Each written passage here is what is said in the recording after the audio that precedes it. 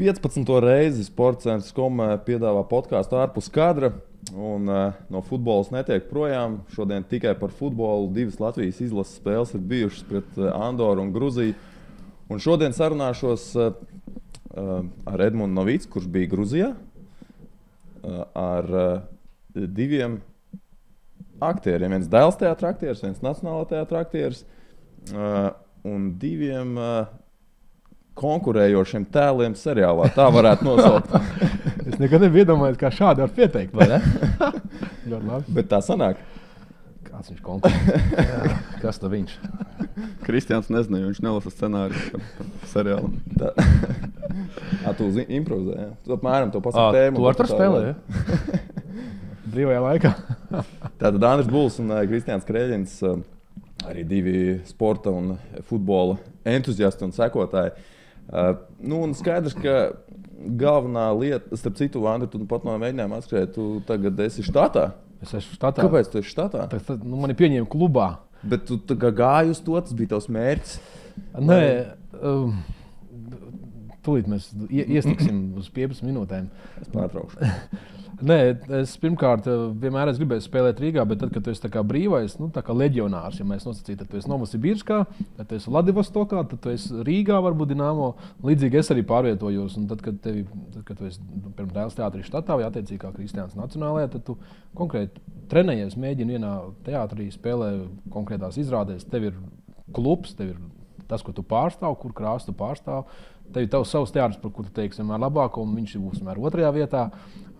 Protams, tur izšaut mazākās, lielākās ārpus teātra braucienos, filmēties vai kur, bet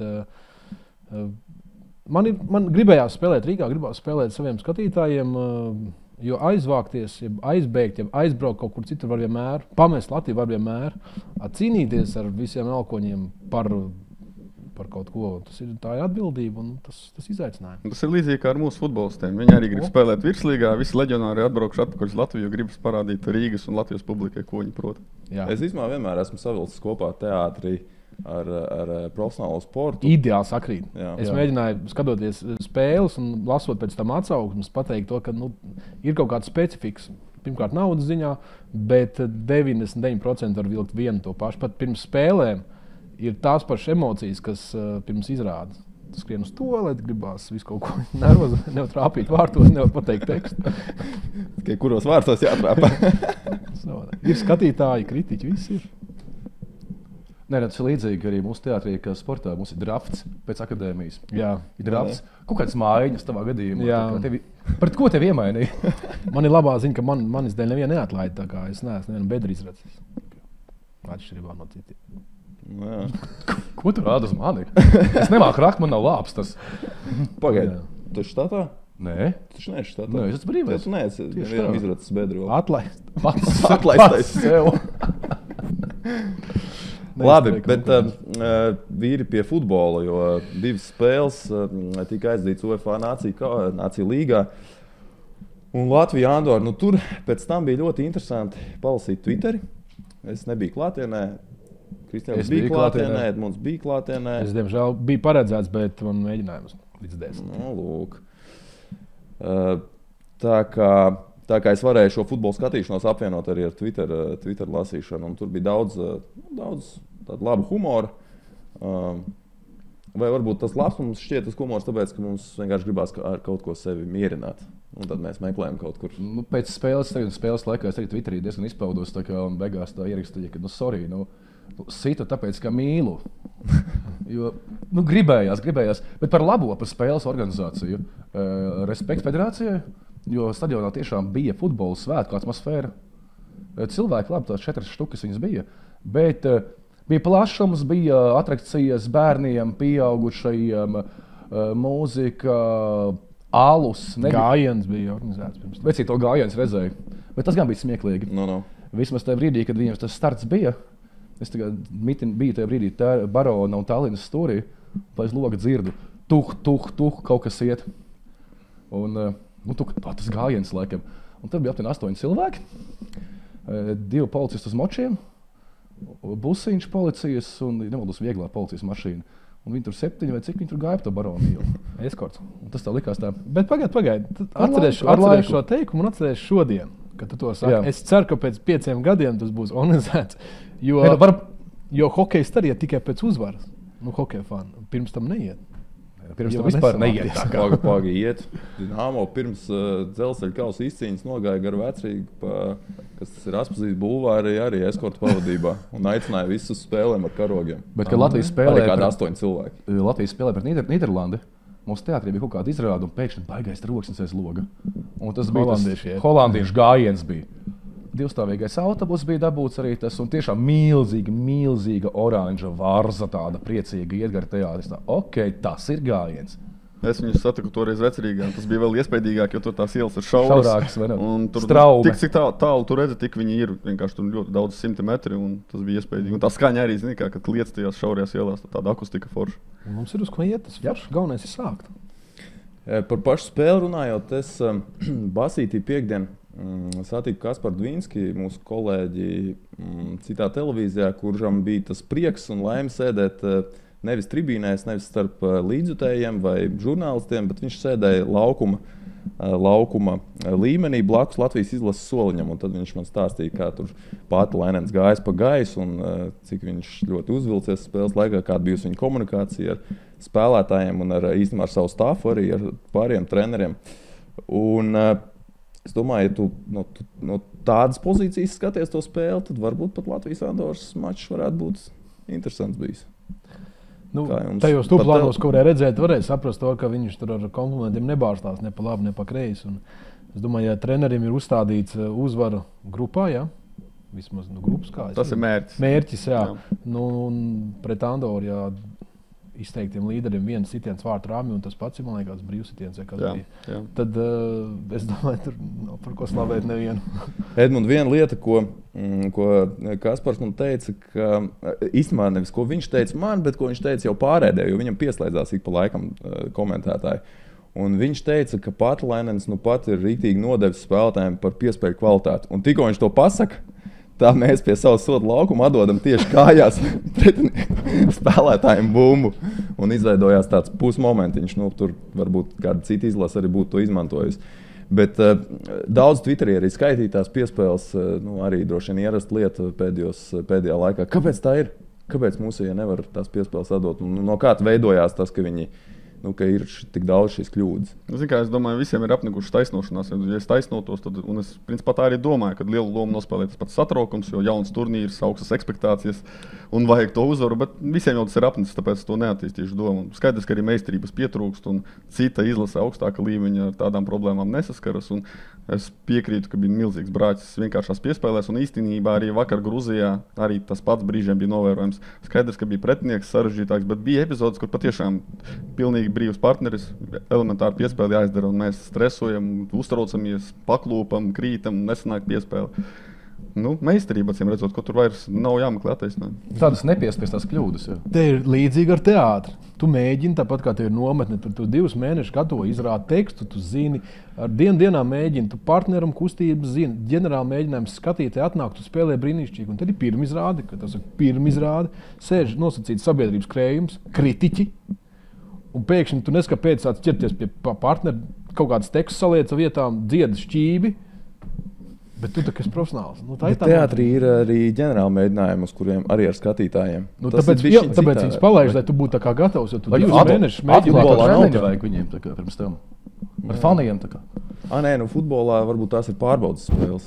Varētu vilkt paralēlis varbūt. Nu, es vienkārši domāju, ka varbūt futbolisti, es nezinu, man vienkārši spēlēt futbolu, nekad es neesmu spēlējis izlasē, un tas nosacījums, ka tie ir labākie atbraukuši, labākie Latvijas futbolisti. Varbūt tas ir tas spiediens. Plus es domāju, ka federācija izdarījusi tik milzīgu PR, pirms tam ir 4000 sēžu uz spēli ar Andoru. Tas ir, man liekas, cepur nost tieši tā, milzīgs darbs. Jo vakar pret Gruziju, man bija prieks skatīties.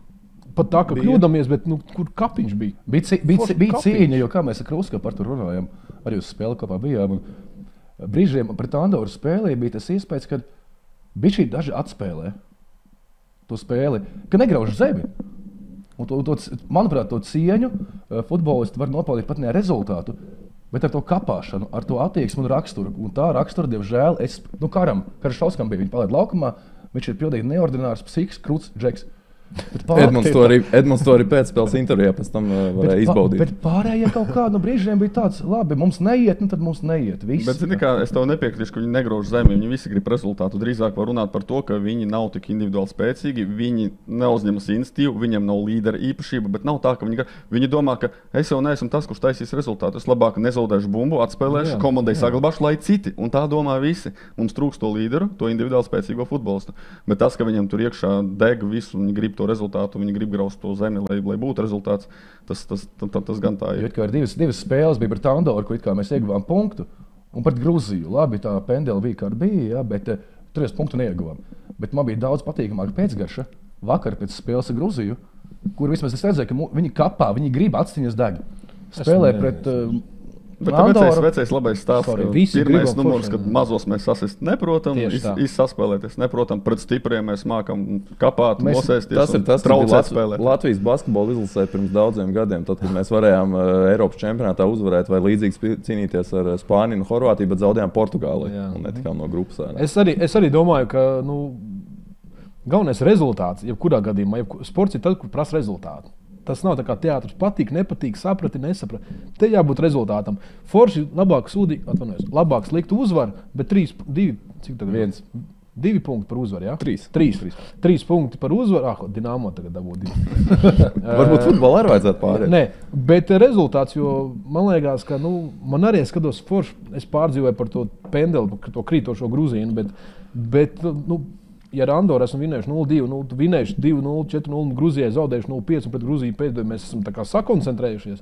Man ir žēl tos spēlētājus, kuriem atkal būs kārtējā skaistā zaude. Jā, mums jātiek uz tās uzvaru takas, un man liekas, ka varbūt arī optimistisks domāšanas veids, bet ka tad aizies, jo drausmīgi trūkst to panākumu. Tā paskatās, ir bijušas spēles, kur varēja būt labāks rezultāts. Runājot tā globāli par pēdējiem 2-3 gadiem, jo tie rezultāti ir vienkārši drausmīgi un tik slikti. Un, man liekas, pat ar veiksmes, vai kaut vai nepelnīt uzvaru, kaut vai ar tiesnešu palīdzību, kā vakar Gruzijai. Jābūt tām uzvarām, lai kaut kā paceltos. Citādi mēs laiku, ka esam tajā depresijā. Tu mēģini vilkt to pozitīvo, bet tad es dzirdu, ko komentētājs stāsta, ka viņiem ir laukumā no 11 spēlētājiem 10 amatieri vai 1 profesionāls tikai. Un tad mēs tādu komandu pat nevaram vinēt. Tur viens bija Twitterī sācis skaitīt, cik mūsējie saņem 1000 tur un nevar vinēt amatierus. Tas tiešām bēdīgi, bet viena lieta, ko atkal drusku nenovērtē Andoru. Lauz spēli, traucēt spēlēt, arī mazās komandas ir iemācījušās, un tas nav nemaz tik grūti izdarāms. Jā, ja tu ieliec ātros vārdus, ir grūti, bet ja tu ieķeries rezultātā, tad diezgan normāli ar to autobusu var spēlēt. Un kas vēl Andoru, viņi diezgan arī, manuprāt, pārsteidz un ko viņi pozitīvi darīja. Kāpēc arī radās tas brāļs, par ko mēs runājām un nemācījām piespēlēt. Viņi ik pa laikam tā impulsīvi izskrēja virsū mūsu pusē 4-5, tad diezgan drosmīgi lielā skaitā. Mūsu aizsargi nebija to rēķinājuši. Es domāju, ka Andoru nosēdīsies un tikai gaidīs savā laukuma pusē. Viņi tādiem uzrāvieniem iztraucēja mums sākt uzbrukumu. Tad atkal nosēž. Viņi spēlē ļoti, ļoti gudri bez bumbas. Un, protams, atkal viņi visu laiku izbraukumā zaudēja, mums bija jāuzvar, bla, bla, bla. Bet tas nav tik vienkārši. Cevišķi, ja tu sāc nervozēt un tas rezultāts ilgāku laiku turas 0-0. Bet es domāju, jāsaskat arī pozitīvais. Mēs ejam vēsturē 2 komandām. Fēru salām, iesim viņu klubu valsts vēsturē un arī Andoru. Gibraltārs. Tā kā redzējāt to aizmuguri, ko viņi izveidoja. Tas bija ļoti skaisti. Kādreiz mums mācīja, kad es trenējos futbolā, mācīja, ka tā var izdarīt. Es nekad nebiju redzējis ne pasaules čempionātā, ne Eiropas čempionātā. Tādā līmenī. Ka to var izdarīt. Tā kā skudriņas visi izskrēja. Mums ir tikai. Par to piespēju kvalitāti spēlē pret Andoru. Man tas bija tāda, ka kaut kas sākumā izgāja laukumā komanda, kaut kas nesanāca tā kā plānots. Un tas spiediens tomēr uz viņiem bija pamatīgs, jo tomēr tie vilki, tik būs. Ja? Un neiet, un tu saproti, ka neiet, un tu domā par to, kā tev neiet, un tev neiet vēl vairāk. Un vēl runājot par to, ka Andorai nav profesionāļu, arī, ja paskatāmies kaut vai tīri uz fizisko viņu stāvokli, viņi noteikti nav tik ikdienā tur strādā, nav tik fiziski spēcīgi, izturīgi, bet tā bija cikla pirmā spēle, viņi ir enerģijas pilna, viņi saprot, ka šitā ir tā komanda, ja mēs varam kaut ko šajā grupā, tad visreālākais tieši pret Latviju. Viņi 0-4 pirms gada ir zaudējuši, jau drusku ir iepazinuši mūsu dažus spēlētājus, to pašu Dāvikaunieka, kuram bija ļoti baila spēle. Un viņi ir gatavi, viņi pa 100%, ja mums būtu otrā, trešā spēle atkal, es diezgan muļķīgi par to runāt, jo jāuzvar jebkurā gadījumā, bet diezgan parocīgi visi bija Andorai, viņi bija spēku pilni un enerģijas pilni, cerību pilni, un viņiem izdevās. Bet es gribētu paslavēt mūsu spēlētājus, to pašu Karašaus, kurš diezgan agresīvs bija pēcspēles intervijā, un es domāju, varbūt iekšējā komandā tas kaut kā arī viņiem lika saņemties. Jo, okay, mēs esam tauta, kur mīl savus futbolistus, citam tos, kurus mīl, kā parasti saka. Žurnālisti dara savu darbu, jo slavēt nav par ko. Bet varbūt viņi paši savā starpā tādi, jābūt nevelti. Kaspars Gorkšs teica, ka līderis tas, kurš varbūt nevienmēr laukumā ir līderis, varbūt kādam vajag ģērbtuvēt tur. Es domāju, ka pret Gruziju bija forši sakoncentrējušies puiši. Tieši Edmunds, tu pēc Andoras spēles, droši vien pirms tām intervijām arī ietvītoji, ka ko gan man tagad jautāt. Ko es varu pajautāt? Tas ir ļoti sarežģīti, jo es pats pārdzīvoju, man nav emociju. Es zinu, ka man bija tā, ka man jāizvēlas 3-4 spēlētājus interviju, un es zinu, ka tas ir kā sots, ka viņš labprātāk aizies prom, viņš grib iet, gulēt vai aizmirst par to spēli, un tev vēl tur kaut kāds žurnālists saka uzmākties saviem jautājumiem. Protams, ka tas ir sarežģīti. Bet runāt par Karšausku, jā, ir vajadzīgs vairāk tādu spēlētāju kā viņš, pārliecināti, kas iedvesmo pārējos. Šeit ziņā es gribētu pieminēt to, ka komandas kapteinis mums ir Andris Vaņins. Viņš ir izcils vārdsargs, viņš ir drošs, viņš ir pieredzējis, bet, manuprāt, viņš ir tāds drusku introverts. Kā jau vārdsargi mēs zinām, ka vārdsargi ir cita daba. Vārdsargi, kā jau mēs zinām. Introverts, jā, varbūt tas nav šis gadījums, bet Andra Vaņina gadījums gan tas ir. Un, manuprāt, mums vajadzētu tādu kapteini, kurš var aiziet pie tiesas par to pašu vakardienas pendeli. Jā, kaut kur mums vajag spēcīgāk to dūri. Tajā ziņā bija ļoti žēl, kad Kļuškins bija dabūjis traumu. Jo man pret Andoru viņš patika. Ja mēs spēlētājiem esam pieskārušies, tad es laikam esmu kļuvis par Vladislava Gabova heiteri. Sākās tas ar manu šīs vasaras apmeklējumu Riga FC pret CSK, kur jau man šķiet, ka viņš īpaši uz pieslēgšanos uzbrukumam. Jo viņš regulāri pieslēdzās par to savu labo malu, pieslēdzās uzbrukumiem, mēģina tos izmantot viņu un centrējumus veikt. Un pret Andoru tur šausmas vienkārši bija. Viņš saņem bumbu, viņam ir 10-15 metru attālumā tuvākais spēlētājs. Viņš vienkārši nenokontrolē izlaiž bumbu ārā. Visi centrējumi ir vai nu autā, vai nu kaut kur atpakaļ. Es tieši gribēju viņu aicināt uz pēcspēles sarunu, viņam pavaicāt tieši Vladislavu, kāpēc to tik milzīgs brāķis šodien. Nesanāca viņu noķert, bet jā, arī otrajā spēlē, principā pret Gruziju, viņam nezinu, kas noticis, jo viņš ir labāks spēlētājs nekā viņš spēlē pēdējā mēneša laikā. Bet te pašā laikā uzaicināt uz izlasi labākie. Laikam tas laiks ir pagājis, kad tiek aicināti savējie, kas bija Starko laikā. Es uzskatu, ka bet bija rezultāts. Kurā brīdī? Jā. Ļoti sen. Eiropas čempionāts. 2004. 14 gadu atpakaļ, tas bija 15 gadu atpakaļ. Labi, protams, viss bija cita situācija, viens klubs un tā tālāk. Nē, man šķiet, ka tieši tāds, ko mēs tur varam apspriest, kam tur bija ietekme vai kā. Bet es domāju, ka te bija saicināta objektīvi. Es nezinu, nepiekritīs labākie, kas mums šobrīd ir. Es nezinu, mums jārēķinās, ka mums nespēlē Bundeslīgā neviens super, nespēlē Premjerlīgā. Mums ir tāda, kāda ir. Un tā pašā laikā, kad bija 2004. mums spēlēja tomēr Džeki. Kādas klubas viņi pārstāvēja? Bet viņi jau izsitās tieši caur, man liekas, sev parādīt izlasē, ne? Nebija tā, ka viņi tieši no izlases arī to iegūto starptautisko atzinību. Bija viss, bija gan līmenis, gan savstarpējā sapratne, gan treneris, viss bija augsts. Bet tas ir optimists. Es domāju, ka notiks tuvāko 5 gadu laikā, varbūt 6 gadu laikā, es domāju, ka kaut kas mainīsies. Vajadzētu, tas spainim dibens kaut kur atsities, ir jāpeld uz augšu. Nevar. Te pašā laikā mums jāņem vērā, ka futbolu spēlē cik valstīs pasaulē? Visās. Tad mēs sakām, kāpēc hokejā mēs esam tur. Hokeja spēlē cik pasaulē? Bet vēl, ja mēs varam pamazām jau pāriet pie Grūzijas spēles, es tā pieņemu, man Andora jau pieriebusies. Pagā, Andora būs 19. novembrī, jā. Pagaidām, jā. Pagaid, tu rakstīji par to joku par to 18. Jā, es rakstīju. Ka bail gaidīt, kas tur būs. Es ceru, ka tur mēs uzvarēsim, bet par Grūzijas spēles gribu pateikt, arī visi kritizē, noliek tur futbols un tā tālāk, un par Andoru tiešām tas bija šausmas. Bet vakar spēle Grūzija pret Latviju. Līdzutēji Grūzija pret Latviju, ja mēs liekam 10 baļu sistēmā, Grūzija ir 10, Latvija ir 2. Es cienu visus tos, kas atbalsta, bet mums ir reāls divnieks, ja paskatās. Nezinu, stadions, vienos vārtos Grūzija ir milzīgs, skaists stadions, un atgādinu, ka tur 3,5 miljoni iedzīvotāji apkārt. Pats labākais variants. Tur ir laukums diezgan tuvu laukums. Tālāk, kas tur mēdīja, mēs tad 2-3 kaut kādi entuziasti kaut ko tur rušināmies. Bet, Edmund, es reiz gribu pieminēt, ka tie 2-3 entuziasti jūs tāpatās virslīgās stundu preses konferences pēc spēlēm jums ir. Tāpēc es saku entuziasti, nevis muļķīši, bet entuziasti. Ja, vai ne? Tur ir vienkārši 10, 20, 30, 40, viņi visi ir ieinteresēti, viņi visi atspoguļo tur televīzijas kameras pēc spēles. Mūsu nav interesi par futbolu.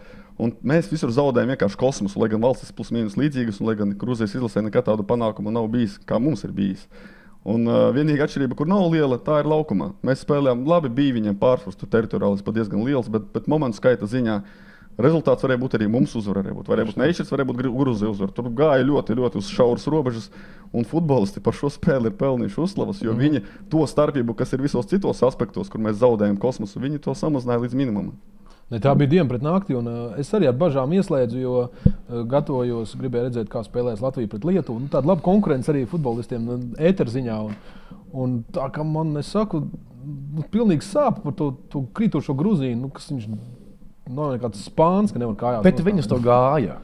Nu, tā bija vienkārši viņi glābās uz kaut ko tādu, kaut ko tik... Tiesas arī ir pelnījis pa pakaļ, godīgi sakot. Ko tu gribēji viņam? Tu gribēji? Pirms transfers es teicu par mietu, bet labi, tas lai paliek. Par mietu un dibenēm. Turklāt runa ir par to, skaidrs, ka gala lēmums ir galvenajam tiesasim, bet ietekmē viņa lēmumu vārtu tiesnesis, kurš acīm redzot arī vēlreiz runājam par tām starpībām.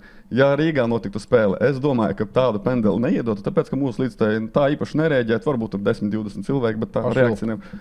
Tiesas, man liekas, ka tas spiediens līdzstējs, kurš visas spēles laikā veidojās, arī ietekmē to lēmumu. Un tas 5. tiesas bieži pārmet, ko viņš tur stāv, tas vārtu tiesas, nekad lēmums nepieņem. Viņš izlēma, tagad tas pieņemšu.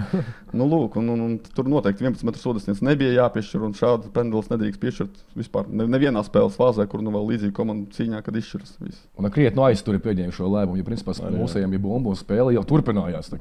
Un vēl paturpinot domu, atkal labi, tomēr drusku par Andoru. Ja mēs pārceltu Gruzijas līdzutējus uz Rīgu, uz to Latvijas-Andoras spēli, jā, varbūt tur joprojām Latvijas futbolisti tāpēc nespēlētu daudz labāk, bet līdzutēji izdarītu daudz lielāku spiedienu uz Andoras laika vilcināšanu, tiesas kaut kur vairāk pasteidzinātu, kaut kur vairāk sodītu ar dzelteno kartīti. Tas viss ietekmē, varbūt kādas filpe vairāk. Mums pat bija pāris kritieni, arī tādi šķidri soda laukumā, bet arī līdzīgi kā Gruzija, pilnīgi šķidri kritieni soda laukumā. Varbūt būtu rezultāts uzvara. Es tieši gribēju teikt, ka Andora spēlēja šausmīgi pretīgu futbolu. Tas bija antifutbols, man liekas, īpaši tajās beigās. Kā jau Irāna pasaules kausā, tikai zemākā līmenī Andora. Pat bez kontakta viņi krita gar zemi un palika guļot. Ne, bet tas ir tur ir taisnība par šo antifutbolu, jo mēs ejam citreiz treniņos spēlējam, kad rāpās laba komanda, un pretī atnāk tādi čomi atnāk līdz uzspēlēt futeni. Tu nevari paredzēt, tu nevari spēlēt futbolu, tu spēlē, tu baidies no viņa, viņš skrien virsū, tu nevari uz māju kustībām ņemt, viņš tev nones, un tas futbols kļūst par tādu izdzīvošanu drūzāk un baudas nekādas. Bet, es vienalga, es piekrītu tiem, kas Twitterī rakstīja, ka ir jāturpina atbalstīt komandu pat pie tādiem lieliem zaudējumiem vai neveiksmēm. Tikai tāpēc, ka tas ir normāli, jo mēs jau pieprasām to labāko. Nevar tagad teikt, tagad pierādiet, ka uzvarēsiet Portugāli, tad mēs atgriezīsimies tribīnēs. Klāvat, kā jūs vērtējat, ka Vaņēns sāka laika vilkt jau pirmajā puslaikā? Viņš to ir vienmēr darījis īstenībā. Kāds tiesnesis soda vairāk, kāds mazāk. Es domāju, joprojām līdzutēju faktors 50,000. Viņi nevis pacietību zaudēja kaut kad otrajā puslaikā, kad jau 0-0 maz laika. Viņi jau 5. minūtē, kad Vaņins ilgi veica to atsitienu no vārtiem, viņi jau uzreiz sāk izdarīt spiedienus tiesas no pirmās minūtes uzreiz.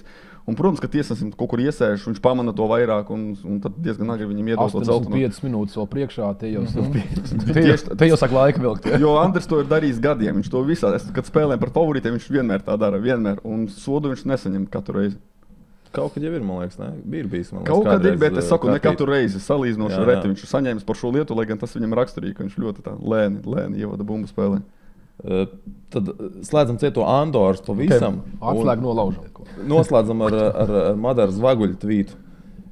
Vai man patīk Latvijas Andoras spēle? Nē. Vai es turpmāk iešu atbalstīt izlasi? Jā. Jo, ja tu atbalstīji izlasi tikai uzvarēs, tad tu esi slikts līdzutējs. Kopā priekos un bēdās līdz nāve mūs šķirs. Tas kā bauslis. Jābūt bauslim. Nē, tas ir. Paldies Madaram par šiem vārdiem. Un es domāju, tas jau patiesībā ir tā, ka es domāju, ka uz nākamām spēlēm jāiet ir. Mēs esam maza tauta, mums spēlē čempioni, hoķi, futbolu, mums spēlē meitenes, visās līmeņos basīt, mēs esam izlutināti. Kāpēc mēs tagad varam?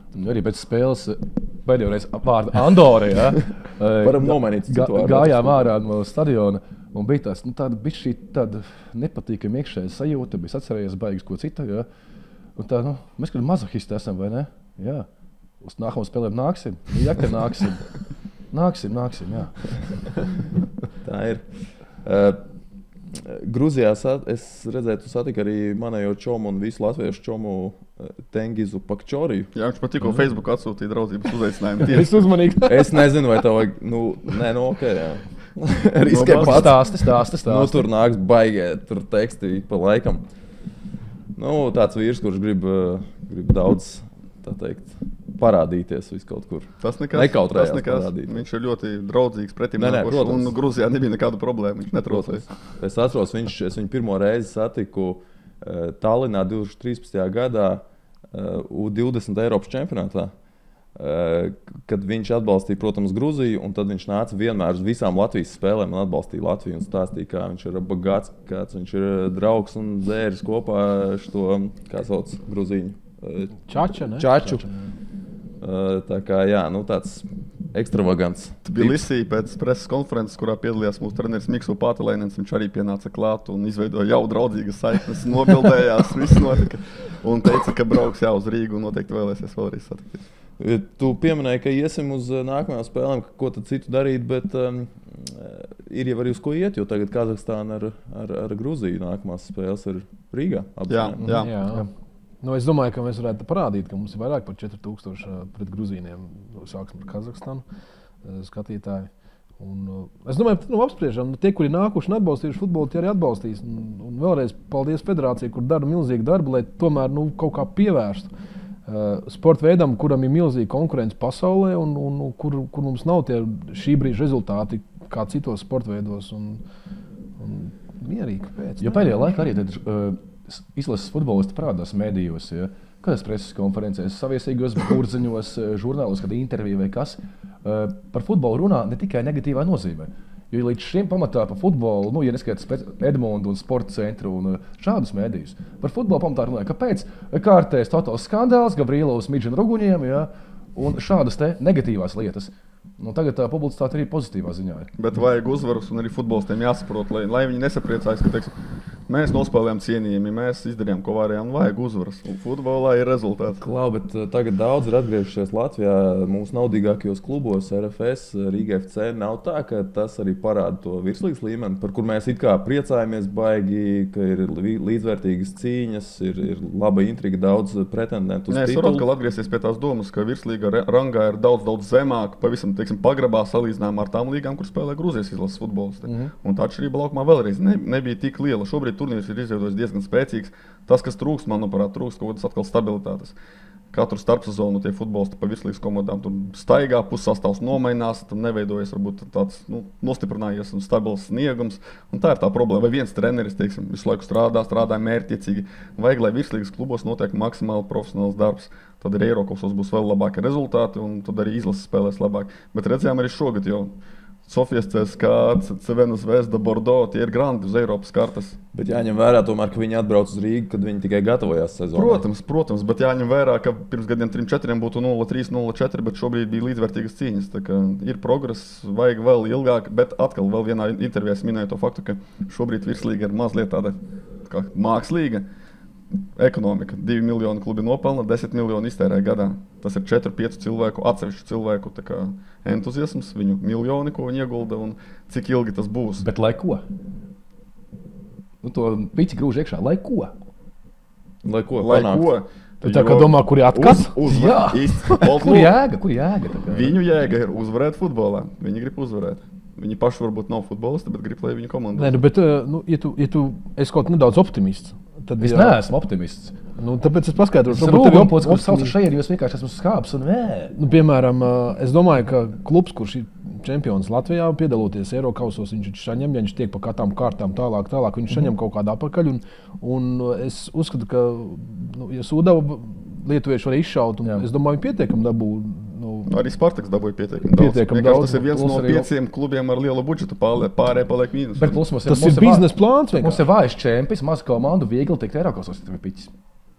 Tā ir, bet kopēja ekonomika ir tāda, ka mēs tērējam daudz vairāk nekā nopelnām, un cik ilgi tas turpināsies, arī labs jautājums. Bet tas, ka mums jāatgriežas atpakaļ, varbūt nevajag atgriezties atpakaļ. Tāpēc arī atgriežas, ka lūk, šeit ir šie 5 ir gatavi. Un ir leģendāri limits arī. Varbūt vajag tai domāšanai būt tādai, ka mums tieši ir nevis par lielāku naudu jāatgriežas atpakaļ, bet jāmēģina izsisties. Un nevis ar Krievijas pirmo līgu, kur tu, droši vien Krievijas Premjerlīga ir maksimums, ko tu vari sasniegt, un tu nevari sasniegt droši vien. Labi, tā ir ļoti sarežģīta tēma, ļoti jārunā stundām. Te mēs atkal varam salīdzināt ar teātri. Tas tāpat kā mums ir pasaules līmeņa aktieri, ej un tagad pierāda Eiropā tiec Aviņonas teātra festivālā vai Francijas vai Itālijas augstākajos teātra plauktos. Vai brauc uz Holivudu, tāpat kā var tikt ar Madrids Reāli. Holivudā mums gaida kāds aplēstām rokām, Krievijas tirgu kāds gaida mūs. Ja tu esi kaut kā izsities, tad tu vari izsisties. Varbūt tev tās kāpnītes parādīsies. Līdzīgi jau arī ir ar to futbolu. Cik tam mums ir tie cilvēki, kuri varētu konkurēt ar to pašu kaut kādu otro līgu Vācijā vai kur?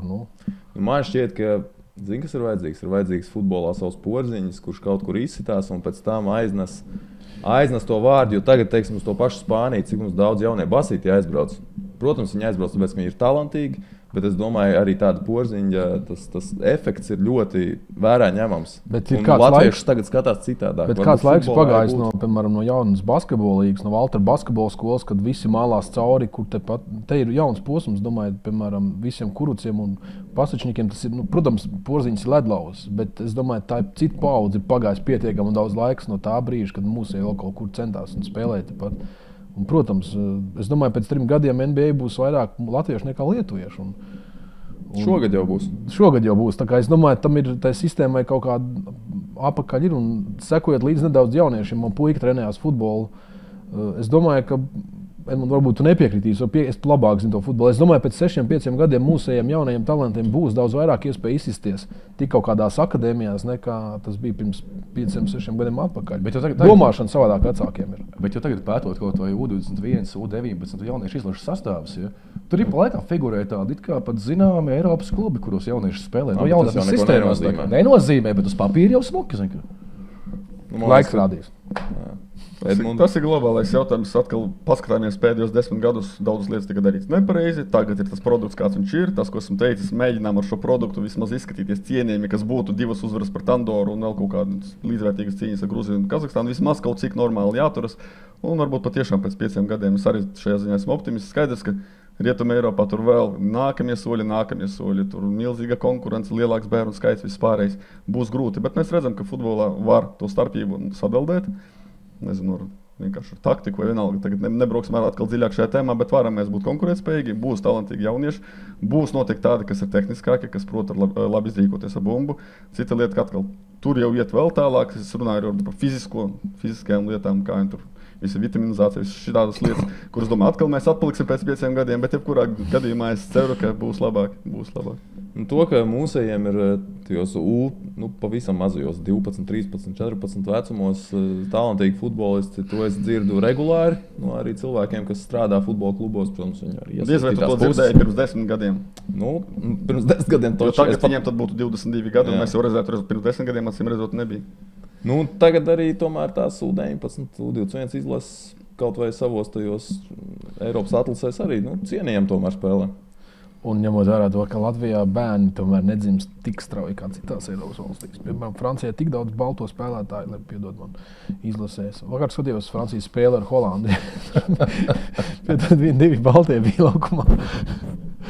Labi, tur jau savu specifiku. Francijā vienmēr tā bijis. Tas pēc arī uz Holandu bija, bet labi. Edmund, kas vēl Gruzijā interesants? Kas tev tieši interesē? Kā vīns? Es dzirdēju par... Es strādāju. Es dzirdēju par līdzstājiem labus stāstus, ka viņi tur 6 no rīta spēles dienā bija pabeiguši iepriekšējo dienu. Gatavošanos.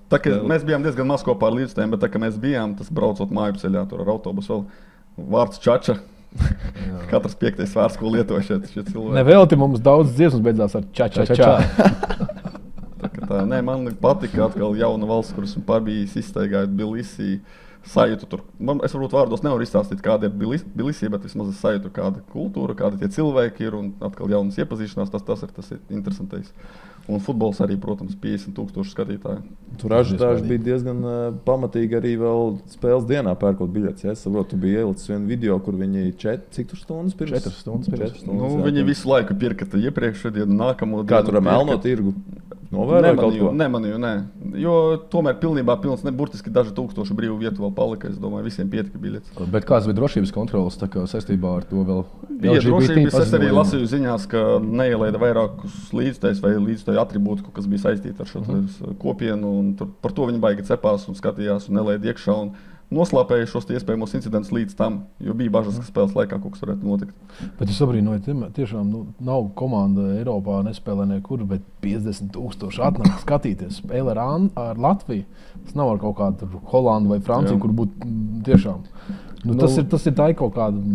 Un aptuveni 60. minūtē, 55. 60. kad tablo rādīja 0-0, un mūsu iesāka spēlēt, aizvien labāk ieguva pārliecību, sākās pretuzbrukumi. Viņi tā uzvilkās, viņi tās karstās asins tā izpaudās. Man gan bija grūti saprast, kam viņi adresēs tās dusmas vai savējiem. Man liekas, ka bieži viņi ir savējos, jo bija neveiksmīga piespēle, visi lec kājās, met štāti ar rokām. Viņi dzīvo ar futbolu. Vai vēl viena tāda maza nenozīmīga epizode, bet kas parāda, kā Gruzijā interesēs par futbolu un mīl futbolu. Mēs atbraucām uz lidostu, kas ir diezgan tālu no centra. Un divas grūzīņu meitenes ar telefonu gaidīja mūsu autobusu, mūsu Latvijas izlasi. Kāpēc? Filmēja ārēku puisīši, kas zaudējis, gāja klāt, filmēja. Viņām tas interesē. Tur nebija neatpazīšanas zīme uz autobusu, nebija ne Latvija uzraksts nekas, bet viņas ir informētas, viņas zina. Varbūt Gruzijā ir savs TMZ. Iedomājies Latvijā tādu iespēju, ka lidostā latviešu meitenes brauc, Ronaldo bet Gruzijas izlasi, piemēram, vai sagaidīt vai pavadīt. Nebūtu tā nemūs. Es īstenībā atceros to Ronaldo, kad bija Rīgā. Pie Rīdzemes viesnīcas. Jā. Tieši sanāca iet garām, es domāju, kas tur noticis. Un tāpat laikā nemaldos pie Kēbija, kas gāja garām, viņi bija pilnīgi vienalga visiem. Ronaldo. Tas arī parāda mūsu zināšanas par futbolu. Nekas, būs rezultāti, būs interesi. Tad ko mēs varam gaidīt no šīm Rīgas spēlēm? Kazahstāna, Gruzija, Edmunda? Uzvaras. Futbols svētkus. Labi, gaidīt uzvaras mēs varam vienmēr gaidīt uzvaras. Bet reālais. Man tā grūti pateikt. Jāparāda maksimālais sniegums, jāmēģina nevis vienkārši nosēsties, jāmēģina dot pretī, bet tās ir tāds vispārīgs frāzes. Arī vēl jāgaida tas mēnesis, kad savainojumi varbūt kaut kas pamainīsies situācijā. Plus, kamēr atceros, gribēju paslavēt Isājevu. Viņš nav jauns, bet pēc debijas spēles izlasē. Tā un džeka man nerviem viss ir kārtībā. Tieši tā. Un vēl mēs runājam par 2 mājas spēlēm, bet trakākais būs pēc tam. Būs 2 izbraukuma spēles un geogrāfiski iztēlojoties Astana, Kazahstāna un pēc 4 dienām Andora. Tur būs diezgan arī sarežģīti, gan pretinieks. Nesāc meklēt attaisnojumus. Nē, jācīnās un jāuzvar arī tur, bet tikai es norādu, ka tas kalendārs tāds interesants. 2 mājas spēles, 2 izbraukuma spēles. Tāpēc bija tas tvīts par 19. novembri un Andoru. Jā. Citu dūri uz galda. Es kurā gadījumā par to, ka jāiet uz stadionu, un es domāju, ka arī spēlētājiem tā ir tā sajūta, ka tevi atbalsta daudz un nav tā rezultāta uzreiz. Un man liekas, muļķīgi tā, ka neatnāk vairs nenāk un tā kā principā tagad neejam, tāpēc, ka nav rezultātu un tiem spēlētājiem, tad ir tā dzirkstelīt beidzās. Daži puiši zinu no klubu spēlēm, un viņam tiešām nav, tā kā tu teici, nav viena alga. Protams, tas var statistikā izskatīties šausminoši, viens sitiens vārtu rāmī pret komandu, kur vajadzētu miltos samalt, bet es domāju, ka tur arī par pārmest, cik minūtes nospēlējuši, neesam guvuši vārdus. Tas arī ir spiediens uz uzbrukumu vai ko. Un es domāju, ka forši būs labi. Citu uzbrukums mums bija 2 dažādi virknējumi. Tas bija tur un pavisam cits tur. Sapcitu šeit es pat pakartizētu Miksu. Man liekas, viņš pārēķinājās. Tikai viņa galvā ir tas, kādi bija tie argumenti, bet varbūt viņš tur domāja taktiskā ziņā, bet manuprāt, viņš kaut kā pāris spēlētājus pietaupīja nevajadzīgi pret Andoru, domājot, ka arī ar šo sastāvu. Ko tu būtu? Maksimenko Karšauskas noteikti. Pa ilgai tu noturēts, jā? Tā kā pamatā jau vai nāk ātrāk? Pamatā, protams, nav viņš tik švaks, lai nevarētu 2 spēles nospēlēt. Arī Maksimenko sarunā ar mani vakar pēc Gruzijas spēles teica, ka viņš nezina, kāpēc treneris viņu nelika pirmajā spēlē. Vēl tur bija pāris momenti, piemēram, Denis Vakels, viņš ir flangu spēlētājs, viņš flangā spēlē, māks iecentrēt. Pret Andoru viņš tika izlikts zem uzbrucējiem, principā par centra pussargu. Tā kā tur var piekasīties par tām izvēlēm. Bet varbūt viņš tikai tagad, Miksu Patlēnens, tagad saprot, kur viņš ir nonācis. Jā, tas zaudētais pusgads vai gads ar Starkovu tā bija liela kļūda, bet ko vairs par to. Pret Gruziju man patika viss. Gutkovskim bija jārealizē savs moments. Noteikti tas viens centrējums ar galvu sitiens, tas ir viņa moments, tas ir labākais, kas viņam var būt tieši parocīgākais moments. Un es domāju, viņš saprot, ka tie vārti mums iespējams maksāja 3 punktus. Tie neiesis tie vārti. Sastāvs vakar bija uzbrukumā labs. Dāvis Ikaunieks nospēlēja vāju pret Andoru. Vakar loģiski nespēlēja. Šabala uznāca uz maiņu. labi. Karšauskam bija brīvās zonas, viņš skrēja, sāsnāja, arī darīja, ko varēja. Tā kā man patika, kā mēs spēlējām. Uzbrukumā Lega neguvām vārdu. Kāpēc Igaunieks slikti nospēlēja pret Andoru? Vienīgais iemesls, ko mēs varam atrast, viņš pārgāja uz jauno komandu, viņš tur nespēlē. Pagaidām. Viens pārliecības trūkums vai kaut kāds. Prakses trūkums, spēļu ritms. Grūti pateikt. Bet acīm redzami arī Mikso bija vīlies, jo viņš ne tikai Gruzijā viņu neizlaida pamatsastāvā, bet neizlaida arī uz maiņu. Tā ir arī tā signāls, ka vecīti tev ir jāpadomā un nākamreiz lūdzu labāk. Kas tavuprāt vēl varētu, teiksim, varbūt papildināt izlases rindas uz nākamo izsaukumu? Jāskatās, ir mūsu rezerves kaut kādas? Kā mēnesis tas arī ļoti daudz liekas smieklīgi, bet virslīgām lielā vairums spēlē virslīgā. Jāskatās, kā viņi spēlē virslīgā. Arī atkal Andoru, mēs jau 100 reizi sakām pēdējo reizi par Andoru, bet tur Mārcis Sošs, manuprāt, būtu noderējis. Varbūt uz maiņu kaut vai. 80 minūte 0-0 liekam malā, ja Gudinski, piemēram, vienalga vai Dubru, un lai Ošs iet un met uz standartiem.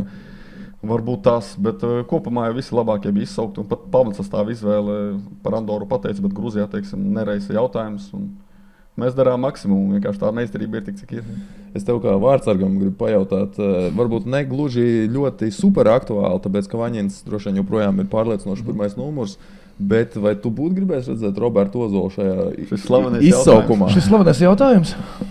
Tomēr, man liekas, ka tas būtu loģiski. Izsaukumā tas būtu viņam kā forša bonus par tiešām stabilu sniegumu virslīgā. Laukumā viņš netika gaļo, bet izlases gaisu apostīt un pārējais. Jā, manuprāt, Ozols to bija pelnījis savu stabilā virslīgas snieguma dēļ. Bet pasakiet to Kasparam Ikstenam, kurš ir lejis Sviedrus tur, 10 gadus, lai nonāktu tur, kur viņš ir. Un tagad tikai tas nav tikai, tas ir daudz, bet tikai tāpēc, ka pāris mēnešu šim Ozolam bijis labs posms.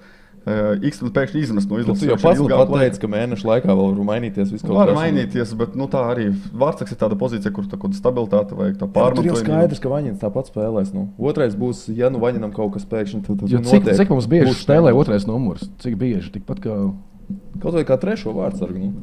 Es drīzāk pārdzīvoju par Steinboru, kurš ir diezgan augstā līmenī un jau daudzus gadus ir augstā līmenī, un viņš netiek pie teikšanas. Trešais vārdsargs, tur paies gadi, tur viss nostāsies savās vietās, tur nav tik būtiski, bet par otro vārdsargu man žēl. Tā sagadījies, ka mums ir 2 lieliski vārdsargi. Atgriežoties vēl pie Doras spēles, lai nav jāsaka tas vārds, es vienkārši iedomājos, Pandoras. Cik sadabīgi bija tā. Es braucu no rīta uz mēģinājumu un domāju, ka Latvijai, lai uzvarētu, mums bija jāizmanto 100% mūsu iespējas, jo bija viens sitiens vārtrāmī, tad bija jāiesit. Un Vaņinam bija jānospēlē 100%. Ko viņš izdarīja? Viņš nospēlē 100%. Par pozitīvo pēc spēles. Kas pozitīvi pēc spēles? Andrim sausā spēle. Nē, pie tās to iespēju daudz, mums bija jāspēlē visās pozīcijās 100%. Viens sitiens, vieni vārti, vārtsargam jānospēlē. Vaņins to izdarīja. Jā. Klau, pamazām droši vien jānopaļojās. Šeit var pateikt par Starkovu, starp citu pozitīvos vārdus. Viņš ir tas treneris, kurš, man liekas, viņš tā kā hipnotizē spēlētājs. Tev ir tas moments jāizmanto. Man liekas, ka Gutkovskis iesistujā ar viņu pirms spēles parunāt Starkovs. Viņš ļoti uzsver, ka tev būs tikai viena iespēja un tev tā ir jāizmanto. Viņš borē, liek pēc treniņiem tur izpildīt tos sitienus pa vārtiem. Šajā ziņā Starkovs psiholoģiski ļoti labs. Labi, beigās saka. Bet es nesaku, ka 4. reizi vajag Starkovu atgriezties. Nē. Kā konsultants piesaistīt. Arī ne. Spēlētājs beigās, labi, es iestīšu tikai lietas man mierā. Tikai aizveries, lūdzu. Zinu. Verpakovskis var to apliecināt. Klau, noslēgumā ir reklāmas minūte. Kad Gabalierim nākamais koncerts? Gabalierim koncerts. Mēs uz Tallinka brauksim, iedomājies, uz 100 gadi. 16 līdz 18 novembris uz Tallinka, Kruvijas, Rīgas, Stokholma. Romantiskais Baltijas jūras kruīzs ar Leišu daļu boļšakiem un mums, jā. Kā arī būs konči Daugavpilī un Jelgavā. Super. Tev 20 sekundes var paņemt tavus 20. Paņem pie sevis, tev pirmsrādi tuvojas. 21, 22, 23 septembris Rīga Dailes teātris lielā zāle Lulu. Debija? Tev kā man pirmais izgājums lielā skatuves, galvenajā titulamā Ilze Čuzulas Krastiņa, Džilingers. Būs forši, būs savādāk atkal izaicinoši, krāšņi. Forši, ka būs kam patiks un foršāk būs kam nepatīk. Bet, jā, nobeidzot, tad visu stadionu atbalstam basketbolistus, atbalstam dāmas, atbalstam futbolistus. Kā mēs varam lepoties ar mazu tautu, milzīgi daudzām foršām komandām. Un Palīdzam futbolam tagad. Manas 5 sekundes, 15. septembris, 4 virslīgas spēles dažādos laikos ejiet uz stadioniem. Okay, mans podkāsts es varu izmantot ilgāk, bet es īpaši daudz ilgāk neizmantošu. Rītdien ir U21 futbols Jelgavā, Latvija pret Angliju. Skaisti. Ja mēs paskatāmies, kas mums Latvijā ir U vecumos viesojušies, Varāns, tas pats tagad pasaules čempions Francijas izlases sastāvā, Rebičs, vicečempions, tā kā mums ir lieliski iespēja redzēt topošās zvaigznes. To rādīs Sportcentrs.com TV. Tālūk. Sportcentrs.com TV. Rītā no Jelgavas. Latvija, Anglija, U21. Klau, un pa basīt šoreiz nē. Mēs jau stundu esam norunājuši, tā kā pa basīt nākamais, nezinu, kāds var pievienoties basketbola sarunām, nākamreiz var pievienoties. Edmunds noteikti, jā. Bet par basīti galvenais, Lēšas vinnējām Lietuvā, viss. Jā. Sirdī labi, visiem patīkami. Kā es Sigim aizsūtīju izziņu. Mūsu režisoram. Mūsu lietuviešu režisoram seriāli, tā kā es aizsūtīju tādu vienkārši īsa lakonisku tādu smaidiņu vienkārši. Pagāja pāris stundas un tāds... Viņš jau pa pusē latvietis. Bet patīkam vai nevienalga. Es aizsūtīju 2 sveicienus Lietuvā. Skatoties basketbolu. Labs ir, mētam mieru līdz nākamajai reizei. Tā.